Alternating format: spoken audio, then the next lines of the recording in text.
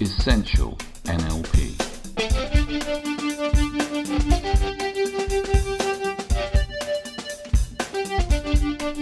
Practical skills for a great life.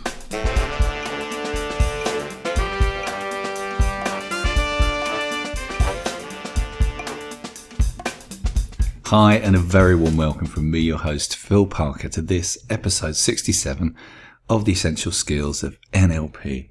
And I'm recording this as we run up to Christmas. So I thought it'd be interesting to work with something that comes up at Christmas, but for many people shows up at other points of the year. And that is how to deal with difficult people. And you may have heard my slight inverted commas as I said the word difficult, because of course people aren't difficult. They just behave in certain ways, and it's very often our response that we need to change rather than their behaviours. But we know what it's like. We've all had experience, I'm sure, of people who seem to somehow trigger us into completely the wrong state. And you can notice the language around this, if you've been following these podcasts, is very passive. You know, they trigger us. They don't trigger us. It's us. We trigger ourselves.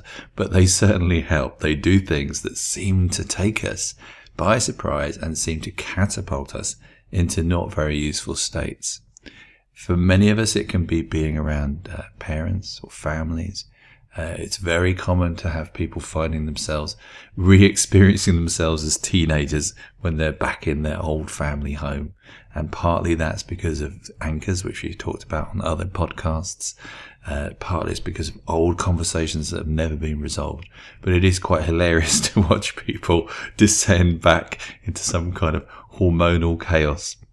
And if that's you, either at Christmas time or other times of the year, then you know how it feels. It doesn't feel very nice. You very often say things and afterwards you think, oh, doll, how could I have been so childish or conflictual? But in the moment, it seems like completely the right thing to do. So I'm going to share with you some NLP approaches for how do you deal with these kind of flashpoint situations. Because very often when we respond in those less than generous ways, we don't feel very good about it. It creates conflict and drama and crisis that we would rather not have. So the first thing to do is to prepare. Before you go to these potentially conflictual or flashpointing kind of situations, take a few minutes to just think, okay, what are the kind of things that are going to happen that normally would trigger me? Now, by doing this, to some extent, we get into negative states, but we're doing it in order to recognize what is the issue here.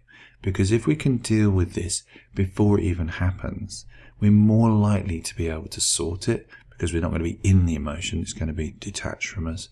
So then when we go to the situation, we're going to be in a much better space ourselves in order to deal with it effectively.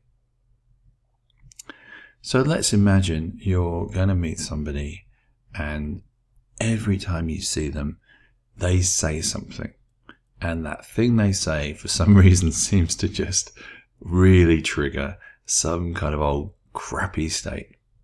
So let's imagine it's your mum and she says, oh, I don't get to see you much anymore. You know, you're so busy. And you think, well, I am busy. I do lots of stuff. That's unreasonable. And you get yourself into one of those conversations. Instead, before you even go and see her, you spend a bit of time just thinking, okay, if she was to say that to me, how would I love to respond? Now notice the words there. How would I love to respond? Not how would I like to cope with the difficulty she's presented? How would I like to deal with her madness? Instead, how would I love to respond?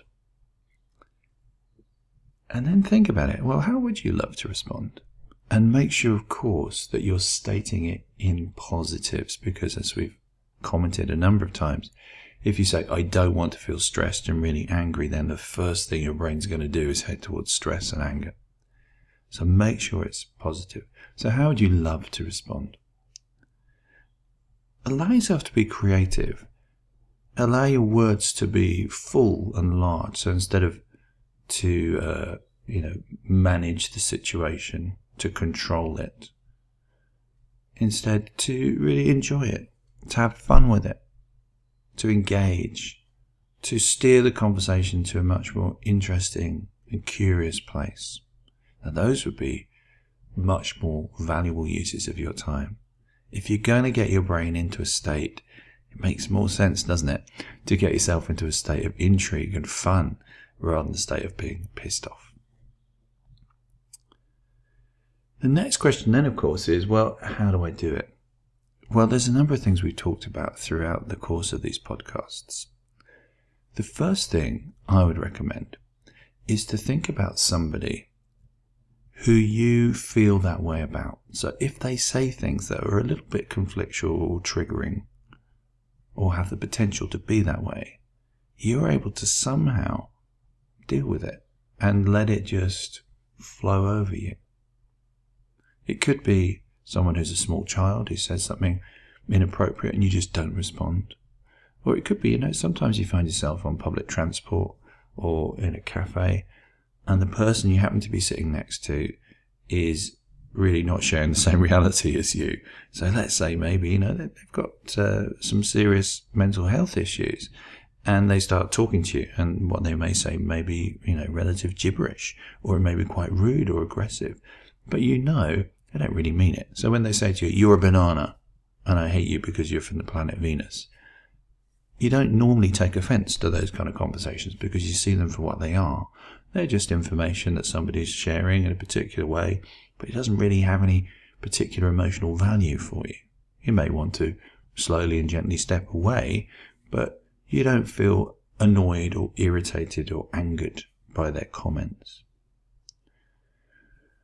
It's an interesting experience that we often have where we can notice this ability to switch states. So let's imagine, you're in a car and you're driving and you're just coming up to a junction and somebody pulls out at you and cuts you up. And normally that may make you get very cross with them and shout.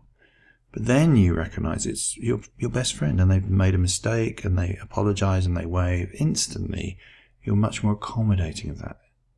There's a question, if we treated these kind of people that we have been triggered by much more like we treat our friends, where we're more forgiving, we're more compassionate, what would happen then? So coming back to this idea of how would you love to be, if you choose someone that you've interacted with in the past, where you interact in a much more kind, forgiving way, and think about them just for a minute, and then compare the submodalities. So that is, how in your mind, when you picture, in my example, your mum, the person that currently has had a history of setting you off, when you see them, when you hear them, what do they look like? What do they sound like? What's the sensation of that? And compare that to the other person we were talking about, like the crazy person in the restaurant, who you were able to just accommodate their differences in a whole different way. How are those two things different? Now, what we're not saying here is that you treat your mum like she's psychotic, but what we're saying is somehow you've got yourself into a state where you're able to perceive this person's communication in a much more generous way.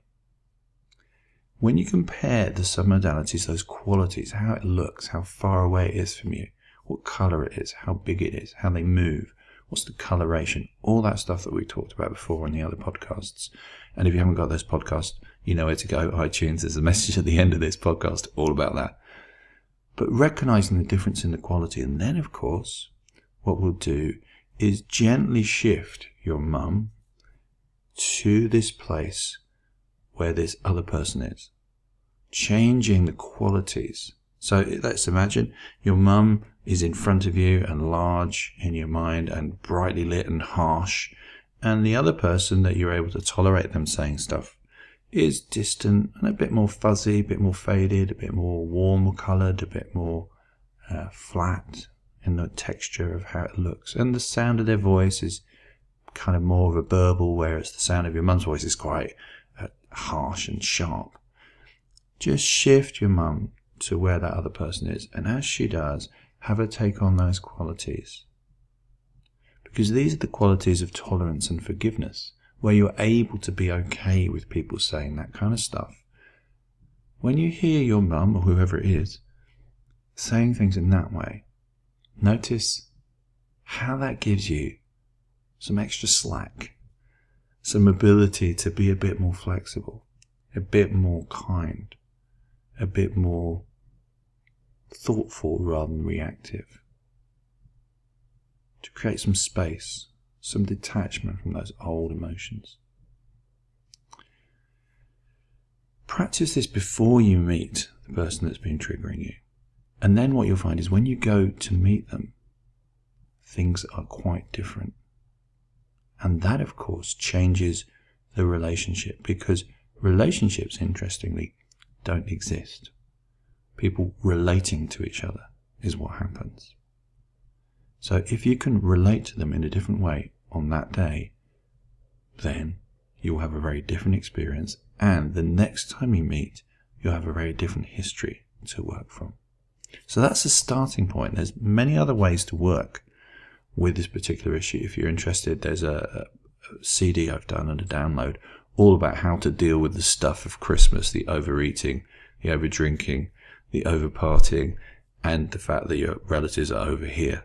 So you might be interested in that. You can check that out at philparker.org.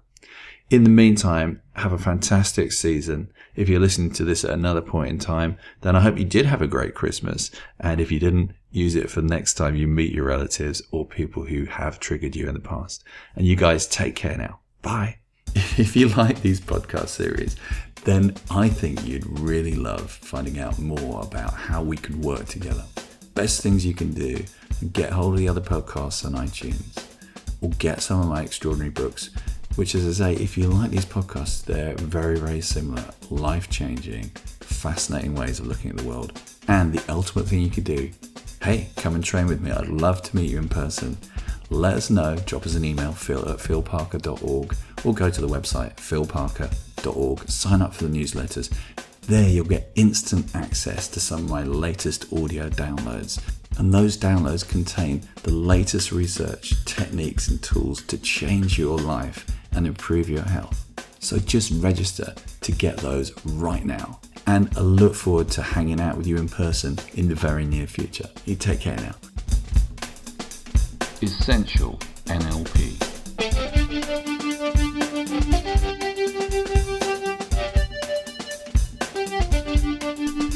Practical skills for a great life.